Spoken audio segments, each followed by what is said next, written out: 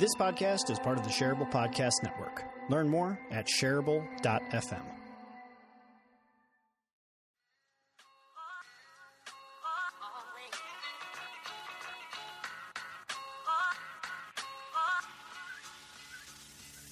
Hello, friend. I'm Jeff Gibbard, and this is my podcast, Shareable. I decided to call it Shareable because the conversations I have with my guests are so good, you got to tell someone about it. Shareable is a variety show of sorts where we talk about culture, relationships, leadership, dating, business, comics, marketing, art, sales, and more.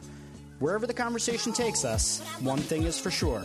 This podcast is shareable. Welcome back to Shareable. My name is Jeff Gibbard. I'm your host. You know my voice, but the voice you're about to hear is an entrepreneur, keynote speaker, and author named Laurie Guest. And if you don't know who she is the go-to resource for customer service excellence, and she's been doing it for more than 2 decades.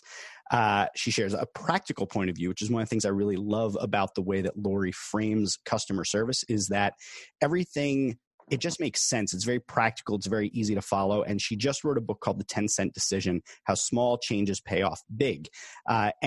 You're going to love a lot of the advice that you get out of this conversation we're about to have, because so much of it'll seem almost like those duh type moments, but like at the same time, they're so rare to find in your customer service experiences. So we're going to get started on this. Laurie, thank you for being on the show with me. Hey, Jeff, thanks for having me. Can't wait. Yeah. So as I do often with the guests that come on my podcast who have written books, I've spent some time reading through your book, looking through some of the things that you've done online. And your career is a super interesting one. And you've got a lot of anecdotes in the book about your history. So why don't we start by just going through a little bit of like where you've been, so it frames up nicely why you are, and I like in your book, you even put like why am I qualified to talk about this? So I want to start there just to give people some context. Like, who are you? What have you done in your career? Why should we trust you on customer service? Sure. Well, it's really interesting. When I started to write the book, I got stuck a couple times, and I decided to do a writer's retreat, and it was a virtual thing. And the question that the leader asked on the virtual retreat completely changed not only my thinking, my writing, but even my presenting. And it was this simple, Jeff. She said, I want all of you to spend an hour answering this writing prompt. Dear reader. That's it. That's what the prompt was dear reader. That's all she gave us. And so I sat down and I just right off the bat said, dear reader, why do you need another book on customer service? Hasn't everything that needs to be said about customer service already been said? And if you do need to learn more, why do you need to learn it from me? Why am I the one to deliver the information? And her instruction was you couldn't stop writing or typing for the hour. You just had to go, which means it just comes off the top of your head. You don't worry about words being spelled right or your grammatical structure of your sentence. You just go. And what flew out of me immediately was the reason that I'm the one you should listen to is I have been a customer service expert since I was 5.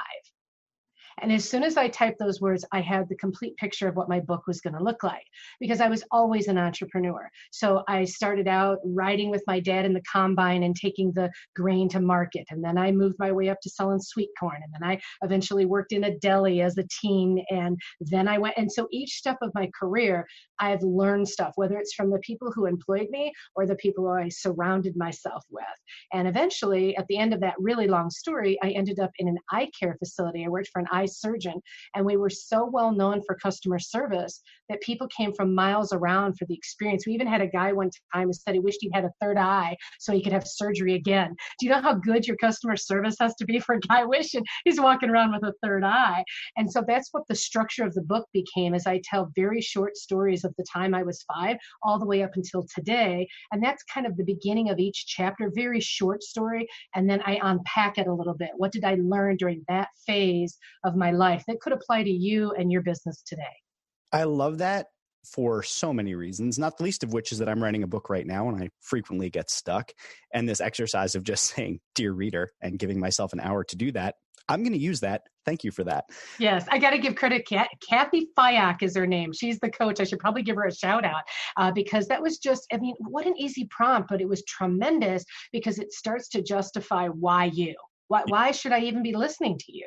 Yeah. Well, I want to dig on that a little bit. So I'm writing a book right now on leadership, and I had in one of my earlier drafts a whole point where it was like, why should you even listen to me? Mm-hmm. That whole section was so incredibly uncomfortable, I think for the same reason. What can I write about leadership that hasn't already been written? Same thing as your customer service kind of situation that you put yourself in or that you thought about.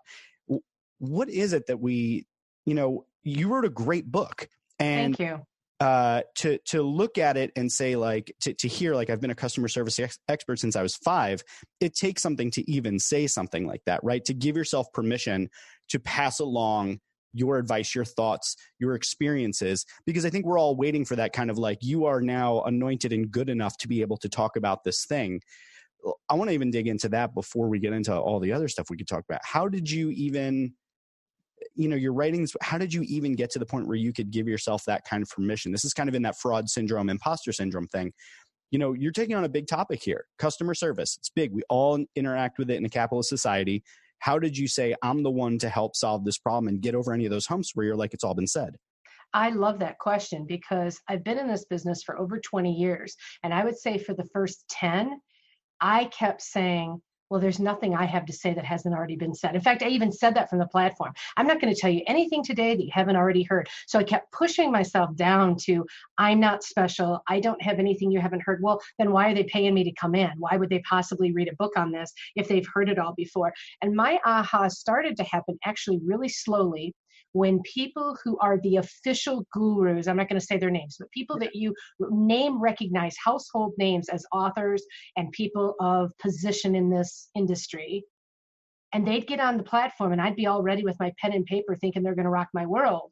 And they would say some of the exact same things that I'm teaching, but they shrouded in their own story. And I'd heard this before, but when I first started to experience it, I realized nobody's got my stories. So the guru in customer service might have a similar point, but maybe their story doesn't resonate with an audience the way my story does. And so that's when I started to realize, why not me? And I just, again, customer service has been the hook of my entire career prior to being an entrepreneur. And so if that's the one thing that I know for sure, then I consider that being expert. And I think that's really what the conversation is how do we define the word expert? What does that really mean?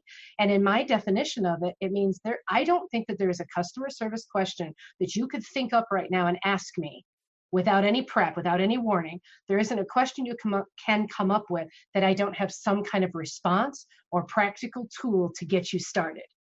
I feel like that's what makes somebody an expert. The same way as if you were, an expert sail person who can go sail. I don't know anything about sailing, but if that's what you know, when I ask you a question, you immediately have all the answers. Doesn't that make you a sailing expert? I think yes. So I had to get out of my own head and just start to own it. Yeah, I've got this. I do know what I'm talking about. But it takes guts to be able to say, because it feels self-serving. We feel like we're puffing ourselves up. And I just had to start to get over that. Yeah, and I think also the point that kind of naturally comes out of that, or I guess also a thought that could occur for somebody hearing that is like, well, you could also just BS your way through it. But then there's also the side of what it's expert to who, right? So like there's probably somebody else out there that knows as much as you and maybe like one additional thing that you didn't think of, right? So to you, that person is the expert. But to the vast majority of people that would come to you to talk about customer service, it's the whole expression to the third grader, the fourth grader is an expert, right? So this idea that like, if you have knowledge, it's kind of like your obligation to share that and you have permission to share that. You just have to know who the audience is that needs to hear that information. That is so true. And I also heard a speaker one time say something that really resonated.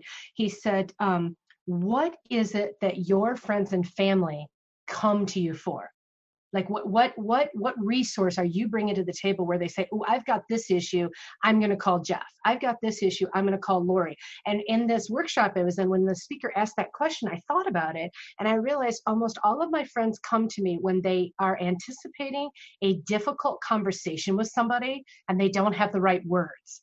And eventually I realized words were my friend, and that I am really good at taking an awkward situation and molding the words so that you can at least get started with that employee, with that loved one, with that family member, whatever it is. And I thought, wow, I thought everybody could do that. And it wasn't until a friend of mine went, oh my gosh, you are the best at this, that I realized that not everybody has that word wisdom, or what it would be, word whisperer, I guess. And so I started to build on that, and words have become my friend. That is amazing. And, I prepare for all of my interviews with, finding things that I have in common with my guests and things that we may disagree on.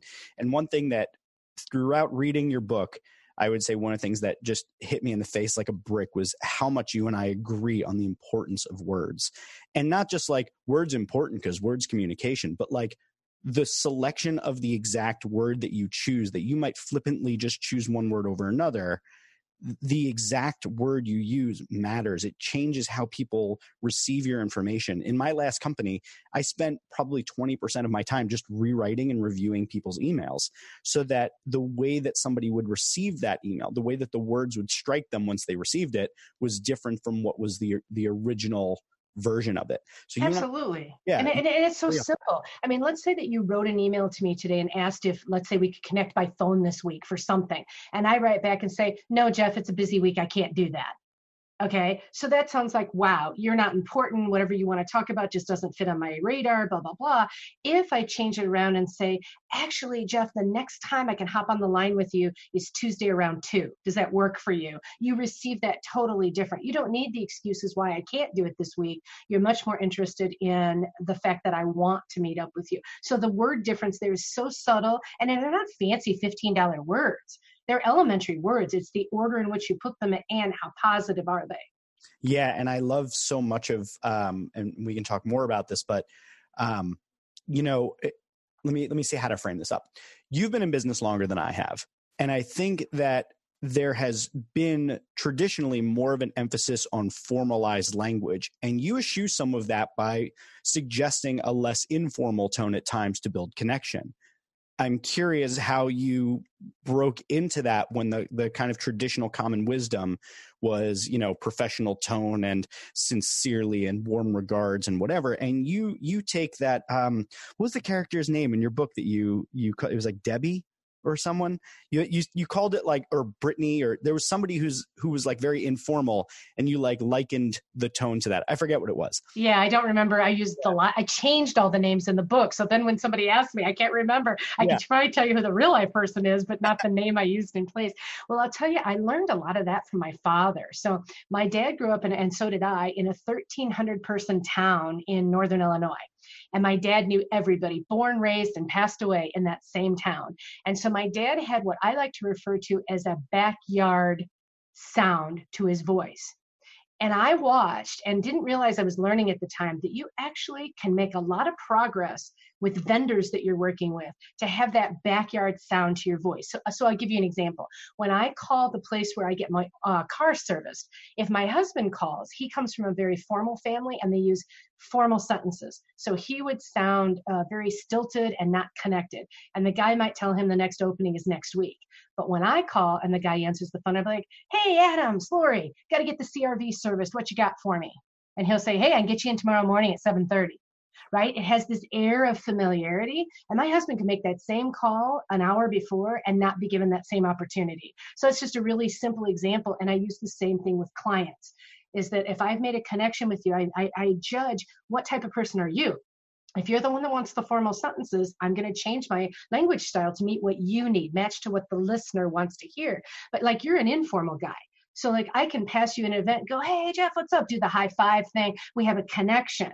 And I think that I learned that early on, watching my dad use the right language and especially that backyard sound to get what he wanted. I love this. So do you know Phil Jones?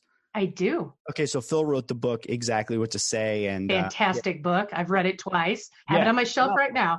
And what I like is that there's sort of there's a connection here in the sense that what we're talking about are very simple changes. They're small changes in words, changes in tone, and all of those small changes make a big difference. And I think that if I were to read into what your book is about, it's that to make these massive changes are very, very small, cumulative, but small decisions that you have to make things a lot better. And actually, Phil talks a lot about in his stuff how if you do these things, it might make you 10% better. And 10% better is a massive impact for most people. So this whole kind of like little things matter, and they, the little bit of extra efforts kind of all bundle up is a commonality. So I want to talk a little bit about some of the specific examples that you give in the book, whatever you're willing to give away here for people. I still, obviously, no matter what we talk about, strongly encourage people to pick up the book and go through it. Whether you think you're in a customer service role or not, I think understanding customer service is valuable even in your personal relationships, because the principles I think are the same. But you gave an example just before about no, which I thought was a really interesting one in the book. But the one that really struck me was sorry. Everybody says that. I can't tell you how many audience members say to me, this little bit, which takes me about 7 minutes on stage, is life-changing for them. And I think somebody out there is writing a whole book on this. So once the book comes out, then it'll look like I copied them. But yeah, I'm all about the stuff your sorries in a sack, man. Just to stop. Because the initial impression for me was that I actually think there's an immense amount of power in apologizing. And I don't think you would disagree with that. But what I think the way that you conveyed it was really nice was that you kind of said, like, kind of save your sorries, like make sure that you're using them at the right time. And I think, I'm a white male, so my experience in this life has been a particular one.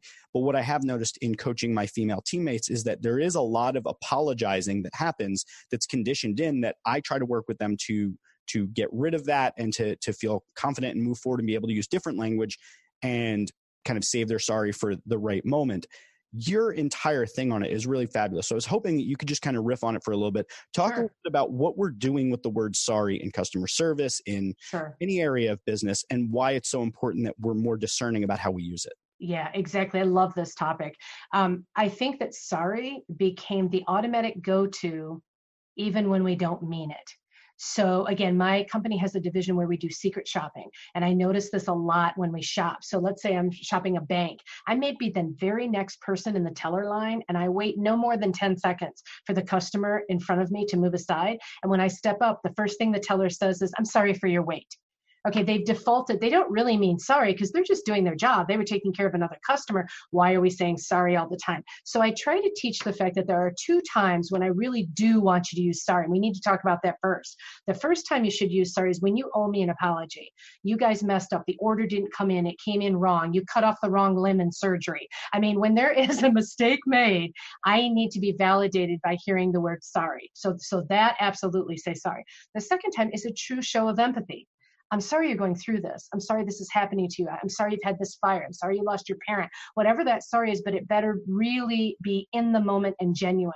So those are the 2 times you get to use it. Now we're going to push that aside. All the rest of the time you're saying sorry, you need to decide whether sorry is what really needs to be said. So a couple examples I have. I show a picture of a sign at one of my local, well-known electronics stores where you go to buy most of your electronics. And the sign says, sorry, this register temporarily closed. Now, the sign is engraved. They sent out for it. They've been using it for 4 years. There's nothing temporary about it. They move it to whichever register they don't want to currently use. They do not owe me an apology for that. So simply changing the sign to, "We'd be delighted to help you at one of our open registers," completely changes the feel on that. Same result. You're not checking out on lane 4, but the feeling is different.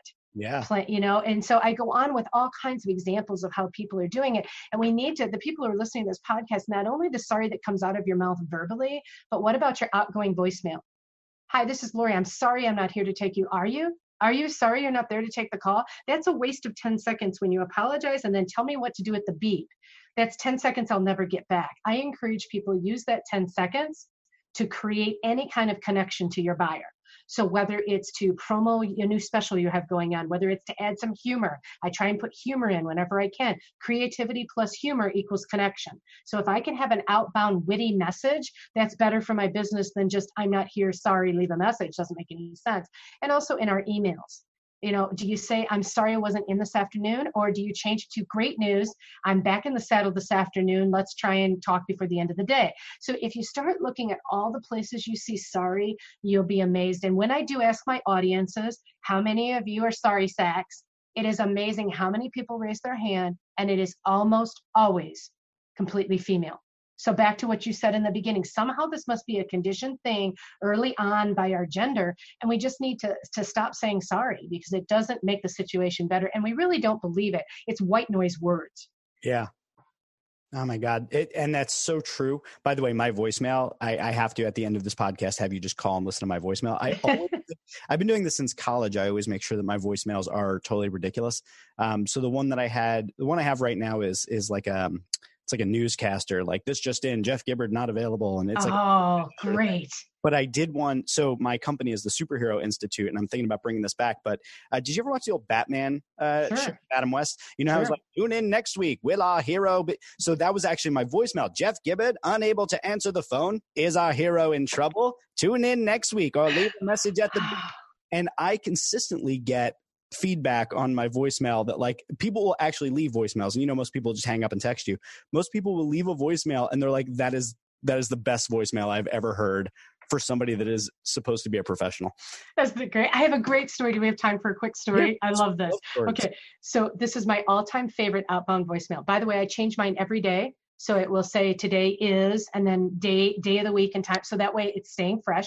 And people should check their voicemail because sometimes you go away on July 4th and here it is, you know, later in the year and you still have your July 4th, I'm out of the office message, right? And so by changing it every day, I know that doesn't happen. So anyway, one of the things I like to do is look at what is the fun day of the year. So like other than major holidays, every day of the year has something like National Look Like Your Pet Day, National Margarita Day, right? They have all these clever ones. And so if there's one that I can tie into my business, I do.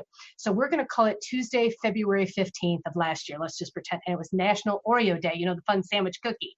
Yeah. So my outbound voicemail message just said simply, hi, this is Laurie Guest, professional speaker and trainer. Today is Tuesday, February 15th. And guess what? It's National Oreo Day. So when you leave your message, tell me your favorite flavor. Beep. That's all it says.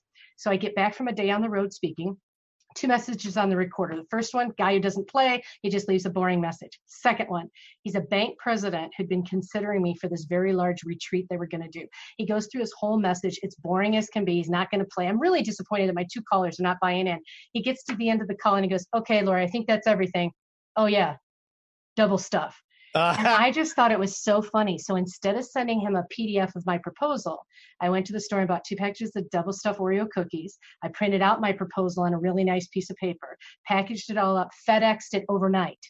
So the next day when he got to work, the Oreos are waiting for him. And I was up against 2 other speakers for that event. I know the other 2 speakers. They're excellent speakers. I don't necessarily beat them out in any category except my formula. Creativity plus humor equals a connection. What leads to sales? Connections. So a couple days later, he calls up and I answer the phone and all he says is, well played. And that's it. So 2 packages of Oreo cookies and the cost of a FedEx box got me a really nice contract. And that outbound voicemail served me better than any sorry I'm not here could have. Isn't that fascinating? I love this so much because this actually speaks to kind of the bigger point that I was making earlier when I was saying, hey, even if you don't think you're in customer service, pick up the book.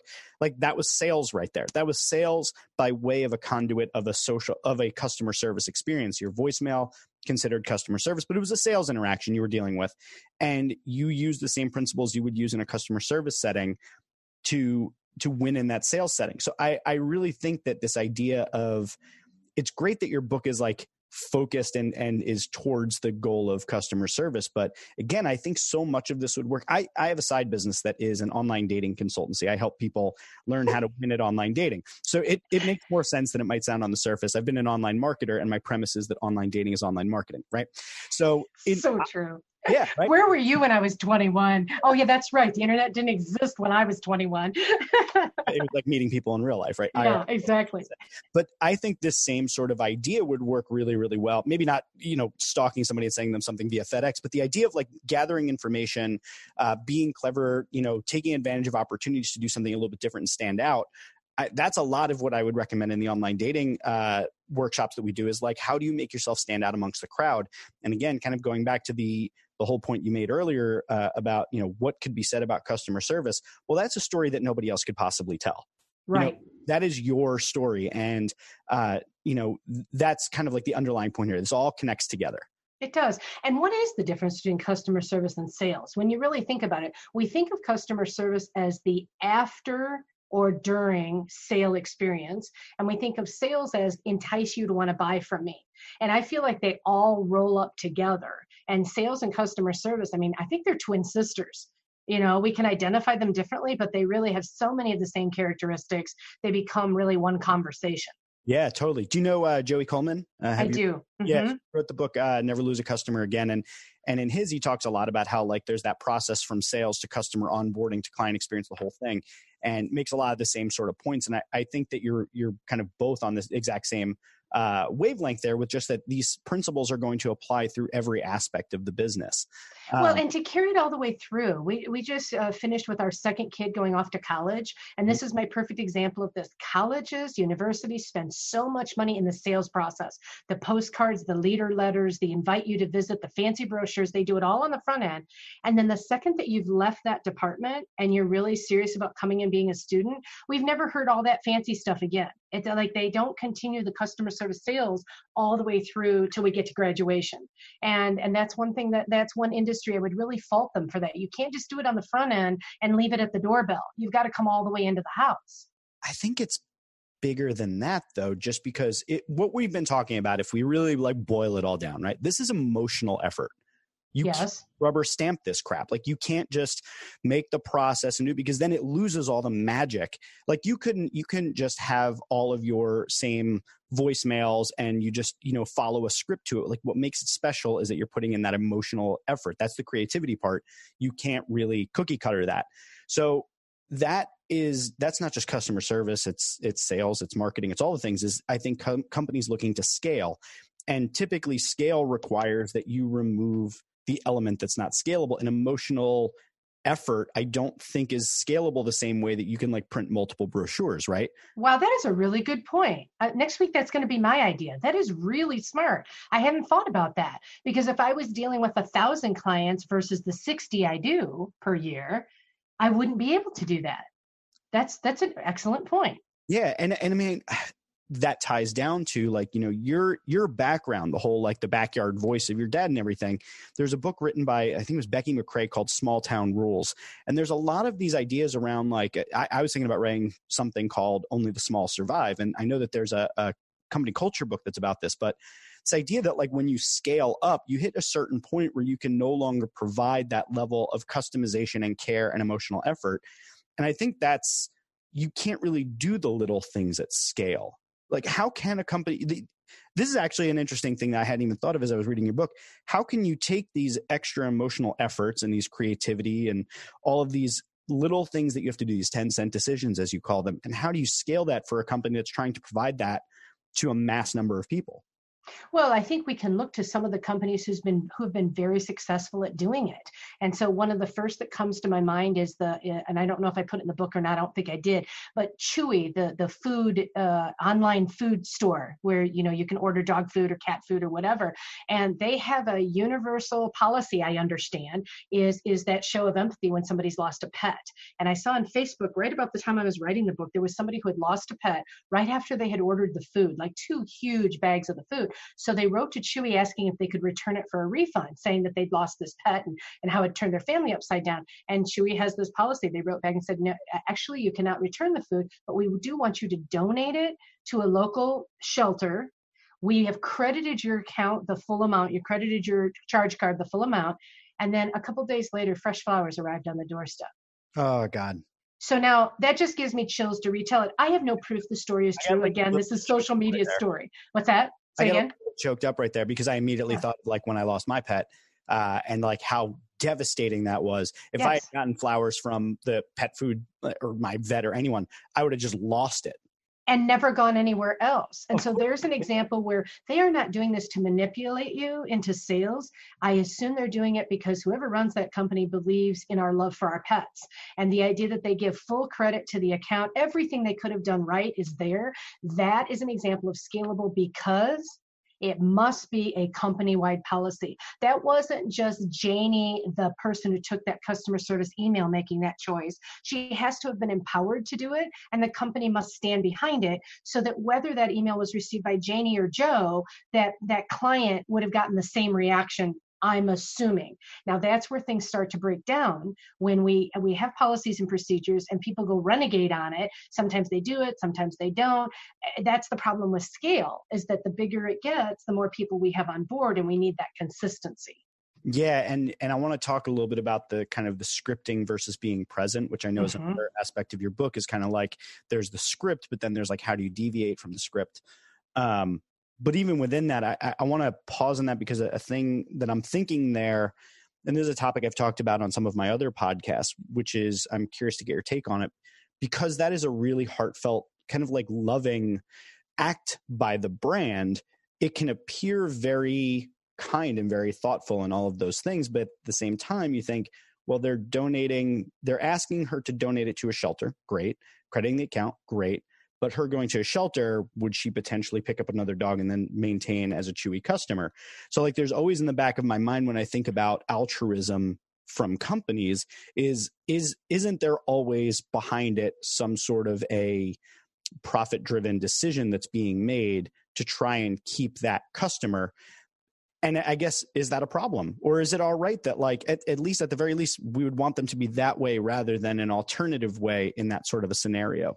So I guess the question is around like, how do you balance the fact that any decision you're trying to get a business to make, especially as it relates to customer service, has to feed kind of two masters? On the one hand, it can't just go and fly in the face of profitability, but it also can't.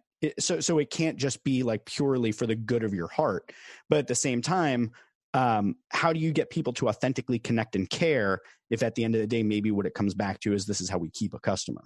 You know what I'm saying? Absolutely. That's an excellent point. And in the perfect scenario, right, it feeds both, just like this Chewy example does. I want to believe, and again, I don't work there. I don't know anybody who does work there. So I don't know if this is true, but I want to believe that the core leaders of that organization feel from their heart that this is good for the customer and good for their bottom line. So everybody wins. I think when we start tilting it the other way and we become manipulative in our behaviors is when bad things happen. And that's the same with relationships. If you and I are friends, but I manipulate a behavior, that's not a true friendship. That doesn't reward both of us. And so it's an interesting question to look at, because I bet we could find examples of organizations that have done it to benefit themselves, and they've tried to cover it up by looking like it's a grandiose gift when it isn't. We just recently watched a Seinfeld episode where it was all about George giving out Christmas gifts. I don't know if you were a fan of the show, but he'd give out Christmas gifts, but it was to a fake charity. So, $1,000 has been given to the human fund in your honor, right? So it's all selfish. It had nothing to do with the charity or you. It was about him not having to spend any money on Christmas gifts. And it goes back to who's the core. In that case, it's a character, but the core of the person and what's their true desire. What are they really trying to achieve? Yeah. Interestingly enough, this morning, actually, I checked in on my Amazon account, and I use smile.amazon.com. Okay. Which allows, it basically takes like 2% or something like that of everything you purchase, and it donates it to a cause that you choose. I didn't know about that. Interesting. It's pretty cool. And there's actually a Chrome plugin where anytime you type Amazon, it'll redirect you there. So you pick your thing. And for me, homelessness is a big cause of mine. I'm very concerned with, helping in any way that I can. Right. So I give to Project Home. At least that's where I've traditionally been giving it to. And I think I racked up some like couple $100, I think, over the course of the year that went to Project Home. And I thought to myself, who's getting the tax benefit of this? That was my initial thought when I looked at it. I was like, so it's nice that Amazon is giving me the opportunity to do that and feel somewhat good about all of my purchases. But at the end of the day, it's a tax write-off for them. So is it really altruism, or is it just kind of good PR? Interesting question. I don't know the answer to it, but I think a lot depends on how you feel when you're using it. So prior to debriefing it, in fact, I even made a note here to check it out because I wasn't familiar with it. When you first started describing it, I thought, oh, how nice, how wonderful, makes me feel good. Like you said, that a portion of what I'm spending is going to help somebody else. And so I think the answer lies in how do I feel when I use this benefit. And if you're clicking on it thinking, well, this is just a tax write-off for Amazon and we're feeling negative, then it doesn't work towards what they want.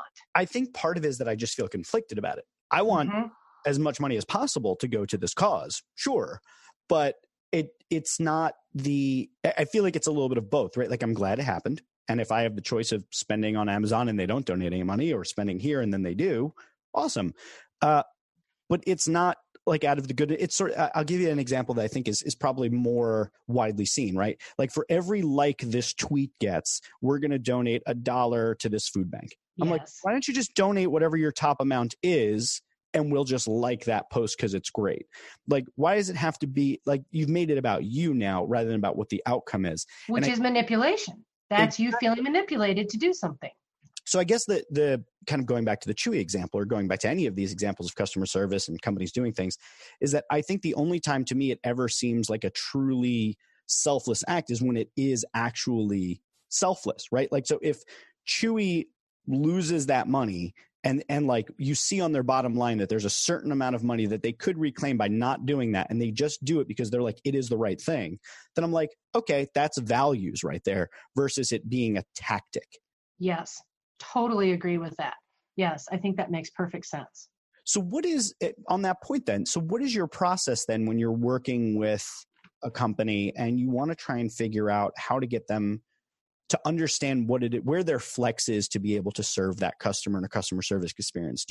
Because this sounds a little bit almost like brand as a conversation instead of customer service, or I guess leading the conversation for customer service, because understanding what the company's values are kind of lead you naturally, I think, into understanding what their quote unquote policy should be or what their script should look like. Like, what's your process look like? Mm-hmm. And actually, because I don't do any consulting work, I never go very deep into a company's brand or what they're trying to achieve. My work is much more, I keynote, I leave as many resources behind as I can, and then I go on, which is interesting because I'm redesigning my website right now. And the person who's doing it asked me, what type of feedback do you get from your clients that proves that your stuff works?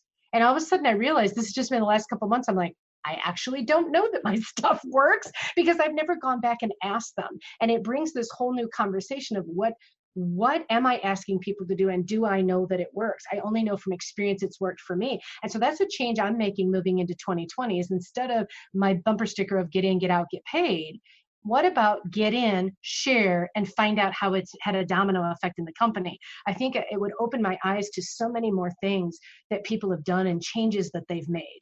And so in answer to your question, I don't know that I specifically help companies say, okay, you're the ABC company, let's make this change and you'll have this outcome. My work is much more, let's get some consistency in the delivery of our service across all lines of the platform, not just the one who answers the phone or who greets you at the door, whatever their company model is, but that I feel good from start to finish when I engage with your company. And I think that's always interesting, because sometimes the first few people you meet, they've had lots of customer service training and you're feeling good. But by the time you get to what I'll call the backside of the experience, the checking out, the paying, the being invoiced, the follow-up, whatever it is, those team members maybe have not had the same level of training or have the same level of interest because the income has already been achieved and been put on the books.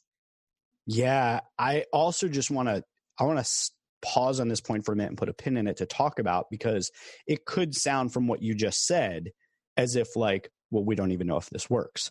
Yeah. There's a lot of things that so in leadership, it's a similar sort of thing, right? So in leadership, I can talk about, if you don't make someone wrong for something and scold them for it, but instead think about how you can talk about where you're both going together, what both of your goals are, speak to their priorities, ask them questions, make them feel involved, give them the conditions that they take ownership over whatever that thing was, you're going to have a lot more success. Okay, well, where's the data to prove that? Well, how about this? If I make you wrong for what you just said by asking me that question, are you receptive to what I'm about to say? And they're like, well, of course not.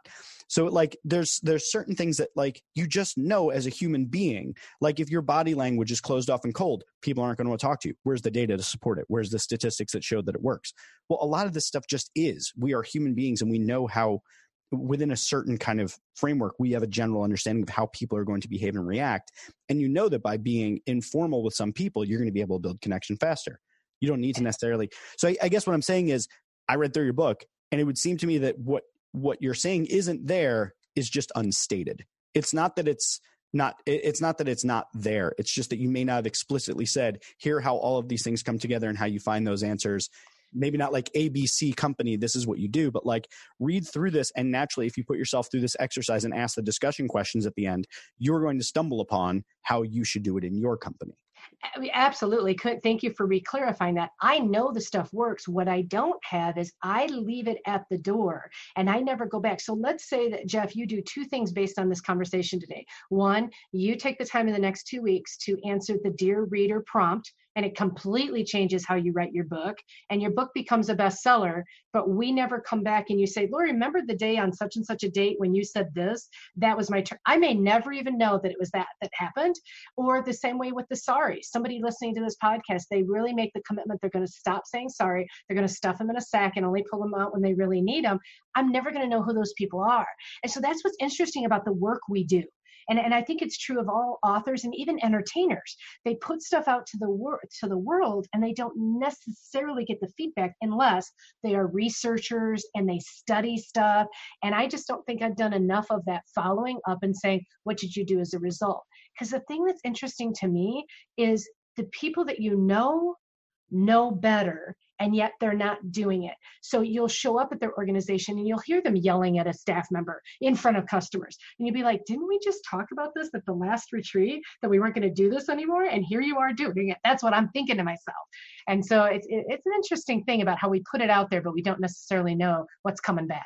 Well, yeah, because if somebody takes your advice or listens to it and implements it, then there's you may never hear from them, you may not know that it made an impact. And then there's the people that hear it, say that they understand it, don't implement it, and then still hold you accountable for it, which in my work in social media strategy, more often than not, I would build these big, beautiful, clear, simple strategies. And then the strategy document would go on the shelf and never get implemented. And then they were like, why aren't we growing? And I'm like, well, did you do anything I said? So yeah, I can totally see that. It's interesting because I have two examples of things that I've recently implemented that have made a huge impact on my life. And neither of these people have any idea. But see, massive impacts in my life. But also, neither of them would be quantifiable, right? Which I think speaks to, one of the kind of drawbacks and challenges of the way that we tend to think about business. And throughout my entire MBA, I felt like if it wasn't measurable, it didn't matter. If it didn't show up on a spreadsheet, it was something that was kind of irrelevant. And that was just the surroundings in a business school kind of talk to you about that. But what I found in my time in business is that it's often the things that are not measurable. It's the little things.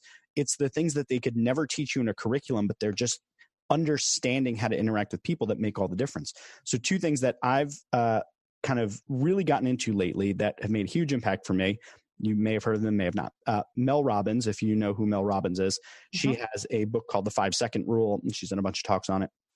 And that technique, that thought process, has been hugely helpful for me getting out of bed and being able to motivate myself and behavior change, things like that. And then Donald Miller had Building a Story brand, which is, I think, one of the best brand frameworks I've ever heard in my entire life. And it's really helped me to be able to, clarify brand messages and build out campaigns for my clients, things like that. But neither of them would ever have any idea. So it's so interesting how many people are out there putting in the work, doing the research, building out frameworks, putting it out into the world, spending their time and energy on marketing and on sales, reaching people that they may never get a dollar from other than like the purchase of the book or whatever, that are out there, and their lives are then changed from that effort. And if that doesn't get you over the hump, I think, of the imposter syndrome, of the fraud syndrome, all those things, to say, maybe I should just put my stuff out in the world, then I don't think anything will. Well, exactly. And nothing makes me happier than when people do circle back. They will be people I don't know or I don't recognize, and they'll catch me and say something made a difference. I had one conference that I spoke at 18 years in a row. It was in the I world, which was my expertise for a long time. And so every year there were people that, I'm not going to say they were fans, but they were people that they recognized me. And there was one year I was talking about this idea in leadership, where one of the first questions I think you need to ask yourself is, do you want to save the marriage? So you're working for me. We're having problems with you. You've been here 10 years. You have 8 good years. In the last 2 years, you're fading. And we've done everything we can that makes sense for, getting you back on track. And now I'm to the point where we have to make a decision. We either going to go tough love and whatever that means in this situation, or we're going to cut you loose. And so people are often in this scenario, and they would ask me questions from the audience about it. And I'd always start by saying, my first question I want to ask you is, do you want to save the marriage? And if the answer is yes, then we're going to do the tough counseling, not literally counseling, but we're going to do the tough stuff we have to do to turn this person around. And so 2 years later, I'm in the bathroom at this event, washing my hands. And this lady comes up to me. It's so funny when they come up to you in the bathroom, right? And she comes up and she goes, Laurie, I have to tell you something. Something you said 2 years ago completely changed my life. And I'm bracing myself for, oh gosh, please don't let it be she left somebody. Like, don't let it be something negative. And so she repeated back to me everything I'd said about this Save the Marriage, things that I didn't even remember saying. I think it was her interpretation of what I said, which is always interesting. And anyway, she goes, we had this troubled employee, and I ended up deciding I wanted to save the marriage, and we turned it completely around. And today, and then she goes off into the story that this is a star employee, and it would have turned out, these are her words, it would have turned out totally different if not for your lesson on that, which now tells me we've got multiple dominoes. The employee who was saved, if they would have fired her, think of the domino effect. She couldn't pay her bills. She had to find a different job. She met totally different people. Like, her whole rest of her life unfolded differently because they chose to save the marriage. That's the stuff that is exciting in this work. Yeah, absolutely. That's so like heartwarming. Yeah. It really is. Yeah. I want to talk a little bit about some of the other things that I saw in the book that I thought were really, really cool concepts, and some things that I had never quite heard posed in such a way. So for one, I think a really interesting thing that you put in there was about over. So this idea of people who are overly friendly or overly flirty or overly enthusiastic or any of these different the overs. Yeah, they're they're what the kids call extra. Yeah. It's like people who are just, it's like it's a little much. And my first impression with people is typically over. So I'm well aware of it. Talk to me a little bit about, first, define what over means. Mm-hmm. And then I think the one that I want us to play a little bit with, I think that where it's most relevant, honestly, is I think women in business will deal with this more so than men in business. And I think that's a good place for us to play a little bit. But the people who are over related to their female colleagues or customers, to their female employees that they're dealing with. Sure, the over friendly. So the definition of over means too much of something. So we've got our over researched. I had a healthcare background, so those are the people come in with a stack full of research, and they want to tell you and the doctor what their diagnosis is and what treatment plan they need, right? So that's our over research. We have our overbearing. Those are the people who are just so negative, or they just keep going on and on about something. You can't figure out how to separate yourself from them. So we've got the over research, the overbearing, and then the one that you want to focus on, the over friendly. And the over friendly are the people, they're not doing anything wrong, but they're just there, and they might be giving innuendos in their language, or they might just be standing at your window at the dentist's office and they won't leave and you've got work to do. They're just over the line. And I don't necessarily mean in a movement where they've had inappropriate touching or something that's just obviously wrong. I'm talking about that I can't really judge if this is over the line or not. That's really what we mean by the over friendly. And my big advice there, I know it seems simple, but a lot of people don't realize it, is to step away from the situation. So let's pretend, again, I'm going to go with the doctor's office. I'm the receptionist and Jeff, you're the patient. And you're acting like you want to ask me out, but you're not doing anything wrong. It has that kind of feel to it. I can just say, Jeff, it is always good to see you. I need to step in the back. I got a couple things I need to do, but if you want to relax over here, they'll call you back as soon as the doctor's ready. So I've dismissed you from the scenario. And anybody listening who has this happen to them a lot should really practice a couple different sentences, not to sound scripted and robotic, but to have the words come easily off your tongue so that you're prepared for this if you know that particular patient is coming in. Now, I have had a couple experiences in life where the person working for me was the one that was getting hit on, and we had to end up being more direct with the patient. So that's my second piece. If removing yourself from the situation doesn't make it better, there may come times where you have to, what I call, draw your line in the sand. And now it's going to sound more like this. I'm going to actually pull you away from where other people can hear. It's going to be just the two of us. Or if I felt really uncomfortable, I'd have a third person come with. So it's you, me, and another person. And I might say to you something like this. Hey, Jeff, this is one of my favorite words, by the way, awkward. Awkward is a fantastic sentence starter. So now it sounds like that. Jeff, this is a little awkward for me to say, but when you come into the office and we have those long conversations at the window, I'm really not sure how to read you on that. And so I'm just going to ask that from now on, when you come in, check in, we'll go over your paperwork. And then if you could have a seat, that would be great. It's awkward to say, but I just feel I needed to say something. And then stop talking. It's what I call a hard period. Say what you have to say, put the period on the end. If I change that period out for a comma, everything that comes after the comma is trouble. So now it sounds like this. So Jeff, this is kind of awkward for me, but sometimes when you come in, I'm not really sure and I see how I'm putting a bunch of blah, blah, blahs in there. I'm not forceful in what I'm saying. So now here comes the comma. But if you don't mean anything from it, then no problem. I love our conversation. See, I haven't made any progress. You're right back at the window talking to me again. Yep. So I'm doing this off the top of my head, but if this was real life, we'd really craft this to get the right words to the scenario to let you know that what you're doing is not okay. You're being over friendly and you've made me uncomfortable. Yeah, I think that's such an important point to be able to, and it's such a fine kind of point to hit, to be able to say it in such a way where the person doesn't take offense. And I think your setting it up is actually the key there. So that the use of the word awkward, great word to use there. And it aligns with the principle that, when I was at a consulting firm, they used to call setting up someone's listening. And it's something that I tend to use in leadership conversations, which is that if you know that you're about to have a conversation that's going to be challenging, it's going to be awkward, the person might feel defensive. The thing to do at the beginning of it is to acknowledge that, is to just say, hey, listen, this is going to be like kind of uncomfortable for me to say, and it might be a little bit awkward, but I have to talk to you about something that we just need to get it addressed. So here, I'm going to just come out and say it. And then you kind of say it like that so they know it's coming.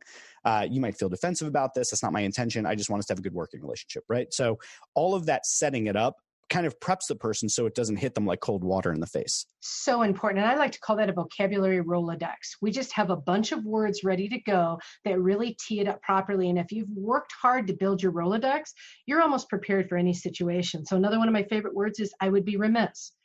So here's another example people have a lot is when an employee has an odor problem and they don't realize they do. They're not taking showers enough. They're not using deodorant. I mean, what a terrible thing to have to tell somebody. Yes. And so now it comes along the lines of, this is extremely awkward, but I'll tell you, I would be remiss if I didn't share with you that several people have noticed, or that we are beginning to notice, or I wanted to draw this to your attention. So the idea of I would be remiss means I don't have much choice. I would be not doing my job if I let you continue doing such and such behavior. And so I really encourage people, just start working the words and what feels good to you. Again, not to sound robotic, but I've got these words ready to go in almost any situation to make it sound smooth. And in the moment, I got to use the right words with the right moment. And that's important. Yeah, it's such an important point. I think this kind of leads us into talking a little bit more about scripting, which when I was reading through 10 Cent Decision, I was thinking a lot about it because I've been going through this a little bit on my podcast where I will look into my guest and I'll have a lot of things that I want to talk to him about. And then I'll have those questions off to the side. But then by having those questions off to the side, sometimes it begins to feel like a crutch and it pulls me out of the actual conversation, which is where the real connection happens. Sure. Whereas if I just kind of like stop and make this janky, like left turn to something, it can sometimes feel a little bit more awkward. How do you thread that needle between having a script? I like to think of it as like almost like having a framework, more so than necessarily having a script or a template. How do you thread that needle between having a variety of different tricks in your bag, so to speak, versus having, because in sales situations, it's very common to say, here's the script, just read it. And of course that doesn't work. It's terrible. And it's just like a numbers game at that point.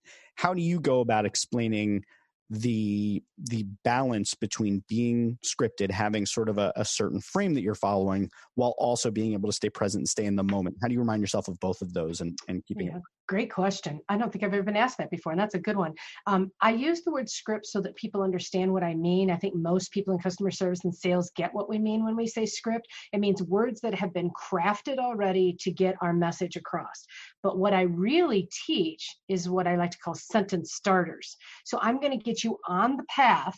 You know what the right answer needs to be. This is what we have to accomplish. But if I can get the first sentence out of your mouth and it not sound robotic, but it's something that comes off your tongue easily, as I say, then the rest of your sentence, if you're good at what you do, you should be able to use in the moment words. So again, there might be times when the sentence starter is, something along the lines of this is something this is going to be a little awkward for me to talk about. However, that might be the sentence starter, but then after that, it's going to be, am I using that backyard sound? Am I using a more formal sound? Am I using a stern voice? Because that's what it takes to get you to understand as my employee that you're walking a thin line here. So it becomes in the moment behavior. And I don't know that is common sense for everybody. I think some excel at that, and others, they're just freaking out because they don't want to say the wrong thing, or they're worried what the reaction is going to be. So I think that some of that is ingrained in us, in our communication skills, and some of it can be taught. So when you say, how do I thread the needle? If you are so scripted that you're robotic, then we don't have the right situation. We want to make sure we pull that robotic out and put you in the moment. And that might come with experience and with taking some hard knocks where you go, wow, that did not work. I will not use those words again. Do you think that everybody's capable of doing this then? Because I mean, the first thing that comes to my mind is like, look, I'm a blaring extrovert, obviously. And you occur to me as being a fairly extroverted person, probably have no trouble in social situations. There are some people who are more introverted and they may be on the more shy side of introverted. I know some pretty extroverted introverts, but there are some people who are going to be a little bit more socially awkward. When they read books on influence or persuasion, they're looking for like literally like, what's the formula that I plug in here to connect with it? I think of someone like Mark Zuckerberg, right? Like there's a dude who looks like he has absolutely no capacity to connect with other people without thinking of it like a computer program. So is customer service the kind of thing that anybody can do? We talk about scripting and kind of having sentence starters or whatever, but can that only go so far, or is this a skill that you think everybody can learn how to do at all? I don't think everybody can learn this, just like not everybody can learn to fly a rocket ship because they can't do math. I mean, I think this is a talent. I think it's a talent that you can develop if you're serious about developing it, watching those who do it well. But I really think that great customer service people, what they have in common is they really are in the moment. They're people. They're thinking about not just themselves, but how can they make the best experience for their customer. They generally are more on the outgoing side, and they don't really worry about how do I want to say, don't worry as much about making mistakes. It's kind of like, hey, I'm, a free flow, a little bit more go with the flow, I guess is the words I'm trying to find. Those are the people who really excel. The people who are so introverted, they're scared to speak up. I think that this is never going to be their wheelhouse, and they might be better suited for a different role and not that frontline customer service. So I think personality plays a huge role in customer service. I also feel like it would be really helpful when we get to the sort of like, I guess what we could call like going off book. Mm-hmm. So, you gave an example in the book, which I thought was a really interesting one because my wife actually is fond of a company that does something similar. So you talked about how Domino's started doing this thing where they would draw pictures in the pizza box, like if people requested it, right? Mm-hmm. So my wife is like an obsessive fan of the brand Teeks. Or I don't know if you're familiar with. I'm not familiar with that. So they're like a flat ballet slipper type shoe. Oh, okay. My wife owns a bunch of them. She loves them. But they come in these like beautiful little teal boxes. They have teal bottoms on them. And you get a handwritten card typically with, I believe, each and every order that you do. And people will write in and say like, oh, my wife's a huge fan of The Little Mermaid. Like, I'm buying these for her birthday. And they'll get back a drawing of Little Mermaid, right?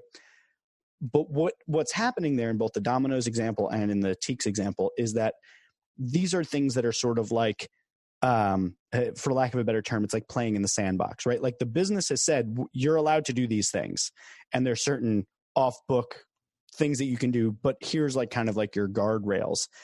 I guess every business is going to have a different tolerance for how much you can play within those. And then each customer service rep is going to have their own willingness and flexibility to play within that. How do you go about encouraging businesses how do you encourage them to go about the process whereby they can find what that sandbox is that they can play in so that they give people the ability to go off book or to go off script? How do you keep it both in the guardrails while also letting people play within it? Great question. I think that the first thing has to happen is setting those boundaries, those guardrails. And what does that look like? How much empowerment do I have to make up an idea? So let's use this box signing as an example. If the story is true, I am assuming that somewhere along the line, Domino's higher up made the decision that, yes, you guys can do this. Or is it just my Domino's? I don't think so. I don't think it's just here. I think they all were given the permission. Now becomes the question, what can we draw on the box? Yeah. Right? So if you're asking for an X-rated version of something and you're making the pizza, is Jeff allowed to draw risque things on the pizza box? Here's where I can see yourself getting in trouble, where you have followed the company rule. We can draw things on the pizza box, and yet we didn't use common sense to say, let's not draw inappropriate things on the box. And that's what will take the rule away. The second that somebody somewhere complains because these 5 pizzas show up at a boy's party and the mother freaks out because there's inappropriate stuff on the lid, she calls Domino's and complains, all of a sudden the entire policy will be gone. And so I think that it comes down to what are these boundaries so that Domino's has to think ahead to where could this go awry? And so the policy might be, we welcome you to draw anything appropriate on the box lids. Please do not accept the offers where people ask you to do something you shouldn't. Like, we might have to actually teach it and say it and then allow them to have free reign inside. So here's my metaphor for this. I love to talk in metaphors because I think people really get it. And this is the, what do you call that? The wireless, or the fence. What do you call it for your dog? Where, what's it called? Where you don't have a fence, but the dog knows not to run out.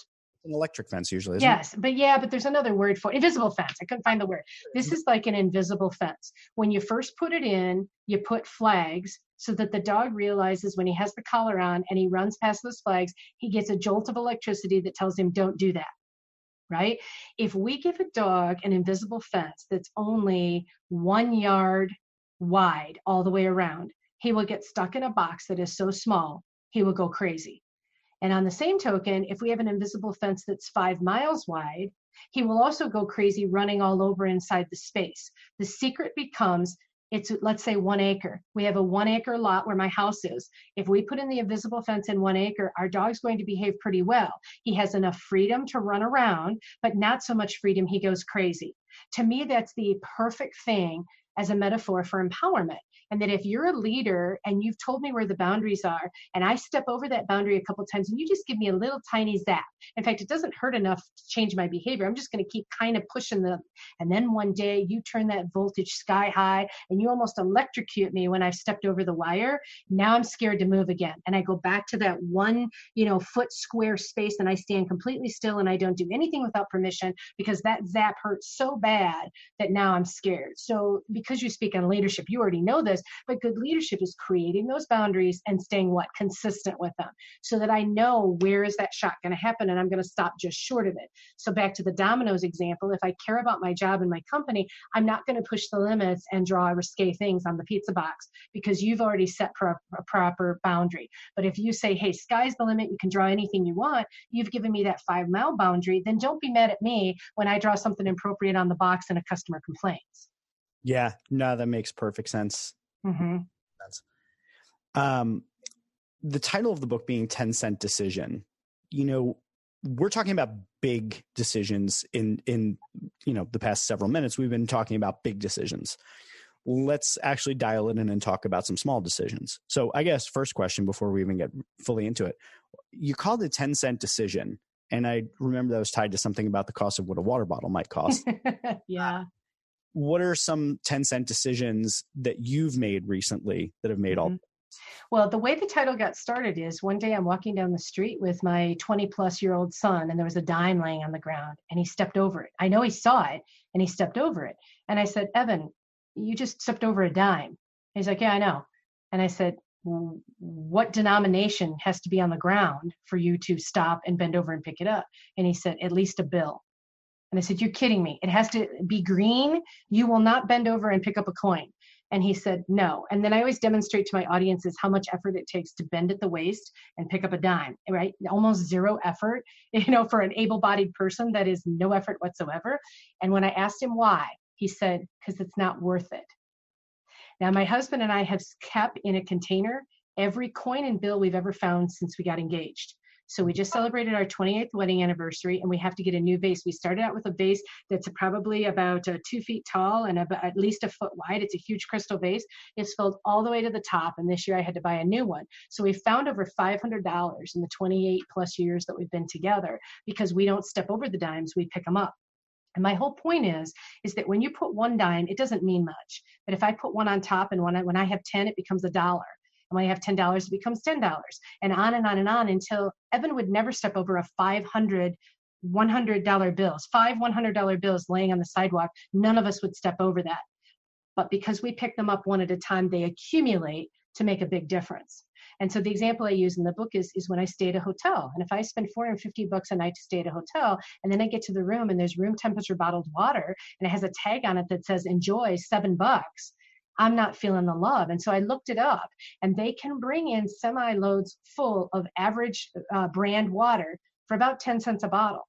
And they choose not to. They make a 10-cent decision not to do that. Yet they might have a turn down service. They'll put a chocolate on my pillow. They'll pay to somebody to pick up my dirty towels and give me clean ones. They do put emphasis on that, but not on the bottled water. And my point is, if we can stack these dimes, the little things that cost us little to nothing, we can make a big impact on the other side. So that's the backstory. And when you ask, what are some of the things that people can do? I'm going to answer about me in just a second. But some of the things people can do that cost you nothing is everything we've talked about today. The words you choose, the friendly factor, the being in the moment, and then customer service 101, the smile, the eye contact, the genuine interest, all of those things. There's so many companies that their front lines aren't doing this anymore, and it costs them absolutely nothing, yet they're spending a ton of money on all kinds of training, and they're missing just the human element of things. So that really is, in the shortest way possible, what the entire book is about.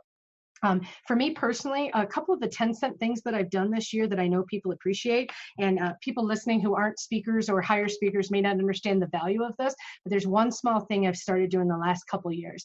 When I land at an airport, you're the guy who hired me, and you've got some huge event tomorrow, and I'm your keynote speaker. You really need me to be there, because if I'm not going to be there, you got to either do the speech yourself, which you're not prepared to do because you're not Jeff, you're some other guy. There's no way you want to do that, or you got to hire somebody else. You're nerve-wracked until you know I'm there. So I tell them ahead of time, by the way, give me your cell phone number. When I'm wheels down, I'll text you and you'll know. And so I've started doing that, where all it says is, hey, it's Laurie. I've landed in Des Moines or wherever I'm at, right? And I will see you at 7 a.m. in the morning as planned. And they so appreciate that. So here's my one up on this. I don't know if I can do this because I travel really flat. My hair is flat. I got no makeup on, jeans and sweatshirts. I am definitely the backyard girl, right? But I think this could work. Is instead of doing a text, I think I'm going to one up it, add a dime to it, and I'm going to videotape. So all I have to do is videotape and go, hey, Jeff, it's Laurie. I'm still on the American Airlines flight. I just landed here in Des Moines. I'm going to look better than this in the morning. See you then, right? So I can do that humor, that creativity plus humor to create a connection, zip that off to you, and you watch the video. It's going to take our connection just one step higher, especially if you've never seen me. If you've only seen my photo shots on my website, it's not the same as seeing a human being right before you're going to meet them. And so that's a very simple, it'll cost me nothing to do it, just a little bit more time, and it's going to make a better connection. I love it, because it's funny, if you really think about a lot of these things, they're actually no cost decisions. In a lot of cases, they're either no cost or like you could actually make money from some of these decisions, the kind of net output of it. And I'm thinking like the use of video right there, brilliant idea. So often, like we send an email, we don't even think about whether or not that email is going to create connection in business. We send so many of them. And yet if we took just a little bit more time and used that as an opportunity to create a little bit more connection, or we did a video message that went with it, or we just went that one little step above and beyond, that could result in client retention. It can, all sorts of different things that could actually come back to make a positive impact on the business, and it costs you virtually nothing to do. So again, back to this idea that like we're talking about little things that matter and add up. And I love the fact that you talked about all the change that you've kept that has actually added up into a substantial amount of money. Because imagine if you were selling cars, or you're a home remodeler, or any business you can think of where it's proposal based and I go away and think and then come back. Imagine if today you got a video from the guy that you test drove a car with yesterday, and he says, hey, Jeff, it's Ron down at the blah, blah, blah place. I'm wondering what you're thinking about that car. Red looked pretty good on you. I'm going to be here all this week, and then da-da-da. Something like that. You'd say, okay, I looked at 4 different car places, and Ron's the only guy who sent me a video. It's that differentiator that would cost almost nothing to do. Yeah, it's just whenever I read anything about customer service and I see any sort of examples or any of the things that we've talked about, especially when it comes to like just changing a word or two, I wonder why more companies don't do this, because business has been around long enough that you would think that the wisdom in these sorts of types of advice would be more well implemented at this point. It's not like balance sheets and income statements are getting messed up all the time, but yet we are screwing up customer service time and time and time again. I mean, the one thing that I'm just constantly amazed by is that there are companies that make billions upon billions of dollars, and they have like 7 call reps to answer phone calls from their entire base. Mm-hmm. Quite high enough. Things like that. Those those aren't 10-cent decisions. Those are massive decisions. But the people that they have on the phone, the fact that they will say, I'm sorry, there's nothing I can do, or it's our policy, or any of that after they made you wait on hold for 2 hours, it just makes it that much worse. And I think a lot of what you're talking about are, you may not always be able to, like the Chewy example, you may not be able to bring this person's pet back, right? You may not be able to take the food back from whatever, but you can find ways of making whatever that experience is that much better by doing a few little things and thinking from the perspective of that customer, putting yourself in their position, being empathetic, thinking about what would actually make their experience better. I just love the fact that like you've boiled it down into this idea of the 10-cent decision. Well, and I respect companies that think about what bothers us and change it. So I'm going to use Verizon Wireless as an example. When I go into my local store, it used to be that you walked in the door and you hope somebody noticed you, and you hope that they took you in the order in which you walked in the door. Because I hate that when I've been standing there for 10 minutes and that person walks in and gets in front of me. Well, in the last couple of years, they've changed that up. And now they have a manager level person who greets you the moment you walk in the door. They find out your wireless telephone number or your cell phone number. They bring up your account. They find out why you're there, and you go in the queue. And they must put a code in there that describes you. I've always been scared to go, how are you describing me? Because there might be 10 people in the store, and all of a sudden my person will come over to me and say, hi, are you Laurie? And so they must put, purple sweatshirt or whatever the person's wearing, because they know it's me. And they just come up and they start taking care of me. So 2 weeks ago, I walk into my Verizon place, and before I can say a word, this guy who I do not recognize says to me, Laurie. And I'm thinking, I looked down to see if I had a name tag on, because I'm thinking, how does he know who I am? He comes right over, and I said, how did you know who I am? He goes, oh, I took care of you. I don't know, was it last year or the year before? He goes, you're a professional speaker, right? You spoke on customer service? I go, you have got to be kidding me. And he goes, yeah, I'm really good with names. I had an instant connection with this guy. I took a selfie with him. I wrote a blog about him. I put him on my Facebook page. I mean, I made this big, huge parade around this guy. I'm sitting here today, I can't even tell you what his first name is. How terrible is that?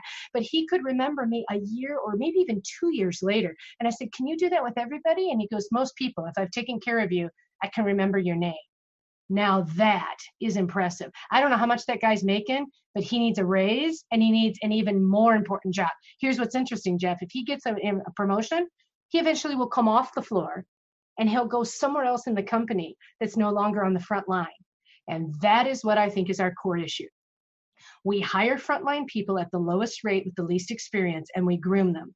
And as soon as they get better, same thing happened in my career. As soon as I got better, I got moved to the executive level, and then the C-suite level. And each level put me farther away from our core users. Why do we do that? Really, if I was running a shoe store, I would look for the very best and figure out how to put the very best on the front line and keep them there. But I've got to keep them happy, because most people who start at frontline, they have their eyes on growing and getting away from the front line. So we're just constantly churning people through with the lowest paid and least experience, put them on the phones, put them on the front line. Doesn't make any sense. And then you're also just constantly training new people. And no matter how good any training program is, it's unlikely that you're going to consistently get the right person in that role that's going to follow it to a T, that's going to understand the company values and all that sort of stuff. It just seems like it would be really, really challenging to keep that level of consistency up, and even building a process. Like, let's say that guy has a process for remembering your name and your face and what you did. Even teaching other people, it's unlikely that you're going to get the kind of like buy-in and participation from everyone. And then, yeah, to your point, he's going to probably wind up in some other area of the company where he'll make more money, and that's good. But right. the special thing that he had is then lost. Exactly. And so when you ask the question at the beginning of this little segment, we're asking, why don't more companies, and then fill in the blank? Why don't they do this? Why? And I think the reason is that because the people who are in charge of the decisions get farther and farther away from the front line. So back to my eye care days, one of the reasons I think that we were known as the go-to place for customer service is on your first day of employment, probably within the first 2 hours you were there, our owner and key doctor would come into the place where I was giving you orientation, and he would sit and talk to you for about 15 minutes. And he would tell you about the company, and he would tell you the culture that he demands and the vision that he has for the company and his vision for you within the company. He would give you this, and it was a spiel. I mean, I've heard it many, many times. It was the same thing every time, but it was felt like very much felt like he was talking to you, that he was making it about you. And so people felt a connection and they knew what they were expected to do. If we fast forward, the company is now owned by somebody else and things have changed. I'm making this up. I don't know if it's true, but my heart says that if I went in there as a new employee today, I would meet either somebody who's good at the position and it's train the trainer, or it's going to be somebody who's hired as an HR director and trainer. The odds of me actually spending time with the gentleman who owns the place now, I find it hard to believe that that culture exists. And therefore, the culture that goes, or the image, the reputation that goes out to our community is totally different than when my doctor owned the place. Does that make sense? Yeah, it totally makes sense. Yeah. I try to think of like, what is the solution to all of this? Because it just seems like that's kind of inherent to the nature of business, right? Like that as businesses grow, teams get bigger, there's hierarchies. We've tried other things, holacracies and flat management and all these different things. But at the end of the day, like people are moving up, there's cheaper labor at the bottom, and it just seems like that's kind of inherent to the structure. So I'm constantly looking for like, what's the way to fix this, but I have no idea.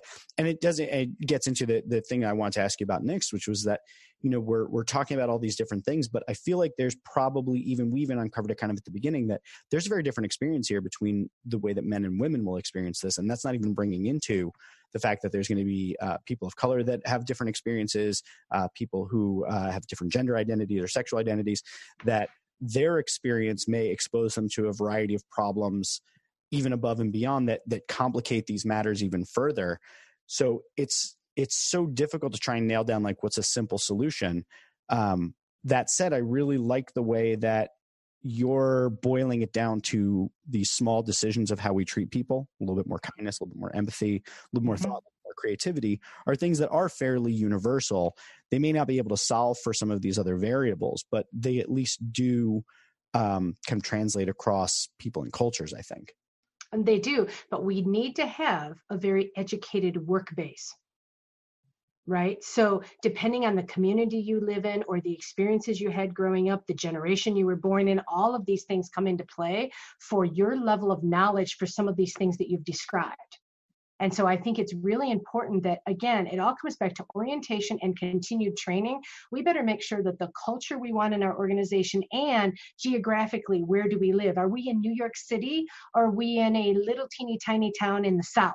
We're going to have very different cultures there, and what our expectations are, the languages that we use. One example I give that's very simple is I don't care for people using endearments when you haven't put a ring on it. So if you call me honey, sweetie, babe, like all of those kinds of things, you have not earned that right as my vendor, as my supplier, to call me those things. But if I lived in the South, the deep South, that is a normal way of addressing people. It's a term of endearment that's very accepted in that area.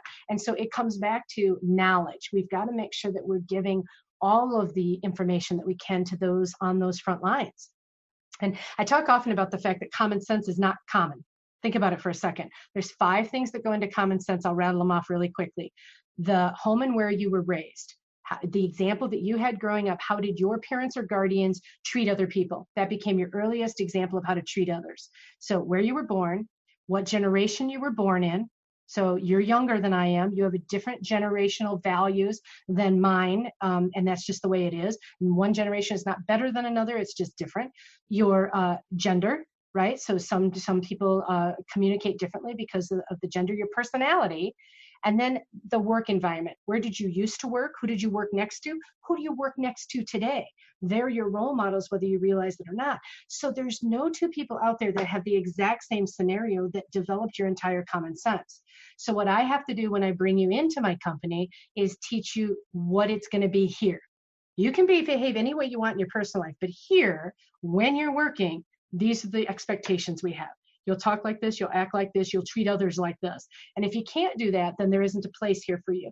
Now, it's not going to be said that bluntly, but that is the core message that we're going to deliver if you want to be here. The challenge comes in is when you don't care. If you're like, hey, fine, if I can't act the way I want to act, then I'm out of here. I'll go find another job. Now we start having the turnover, is a warm body better than nobody? And now we have an entirely different conversation. Yeah, culture is obviously such a big part of this, and finding the people who are going to be a good addition to your culture that help to help it grow and be cohesive as a team, but that also are all kind of in alignment about how it is around here, like how we're going to treat our customers, et cetera. I wanted to actually ask you about the original customer service mantra and what your take is on it. So the original customer service mantra, probably the first one that most of us have ever heard, is the customer is always right. Mm-hmm. What's your take on that idea? Customer's not always right, but we have to make them feel like they are. Okay. Go on. So again, healthcare is a great example. There are times when you want to do something that I cannot allow you to do for a variety of reasons. It's not good for you. It's not acceptable in this environment. So I can't allow. So this is an example. Smokers want to smoke in the hospital, right? You want to be able to smoke while you're visiting your mother's in the hospital, and you're mad that we won't let you smoke in the hospital, right? You're not right. So the customer can demand all they want that I should have the right to do this. We're going to have to provide you with space where you can do that, and it'll be outside the hospital walls. So that's just a really simple example that everybody can relate to. I do not think the customer is always right, but I do think that we can choose words that make them feel understood, to make them feel heard, to make them feel like we care and that we're trying to meet them halfway on whatever their situation is. But I feel like sometimes if we always cave to the complainer, all we're doing is growing bigger complainers. If I fuss about this enough, they will do something. They will cave. They will give me free dessert. They will, rotate my tires for free. The louder I complain, the more I get. I work a lot in travel and hospitality deals with this all the time. People complaining because the TV doesn't work in their room, and now they want the room for half price. And so it's just constant, balancing at complaints with monetary reciprocation in some kind. So cards on the table. I am an absolute customer service nightmare. I'm a diva. I am the type that will turn right to social media and complain and complain and bitch and moan. I'm not indiscriminate about it. I'm not like, my pizza is cold and I'm just going to take to Twitter and start ripping on the pizza place. But if I feel like I'm truly wronged by an organization, they haven't, done right by me, they deliberately chose to shut it down and say, well, it's our policy and we can't help you. And they don't try to do anything to satisfy me. I will go out to social media and be the worst. And I think that that's probably kind of to the point you made about rotating the tires for free. If somebody complains enough, we're raising, a generation of complainers. The other side of it is that if we provided better customer service, not just free stuff, but if we learned how to better communicate with people, better deal with their concerns in a way where it's not just, it's our policy, sorry, we can't help you, we're just going to screw you over, I think we would also see a lot less of that. But I guess the kind of bigger point is I'm thinking of, restaurants and all of these other different types of places where customers are just free to be absolute jerks. And typically the establishment will say things along the lines of the customer's always right, we got to make them feel right, whatever. How do we, I guess this is kind of the point I want to wrap up on, since this is what you do. This is what you work in. You work in customer service, trying to get organizations to understand how to do it better, how to provide better customer service. How do we make sure that it's in more people's hands above and beyond just everyone should read your book, which they should? Well, I think that the thing that we really have to focus on is the consistency and the listening. And if people are you picking up that banging? Yeah, it's cool. There's now somebody on the side of my house. So here's an example. We can go live with this right now. There is somebody who is showing up at my house. They have not been invited to do whatever it is they're doing. I have a dog that I'm trying to keep happy while we're talking. And all they had to do was call and warn me, whatever it is that they're doing.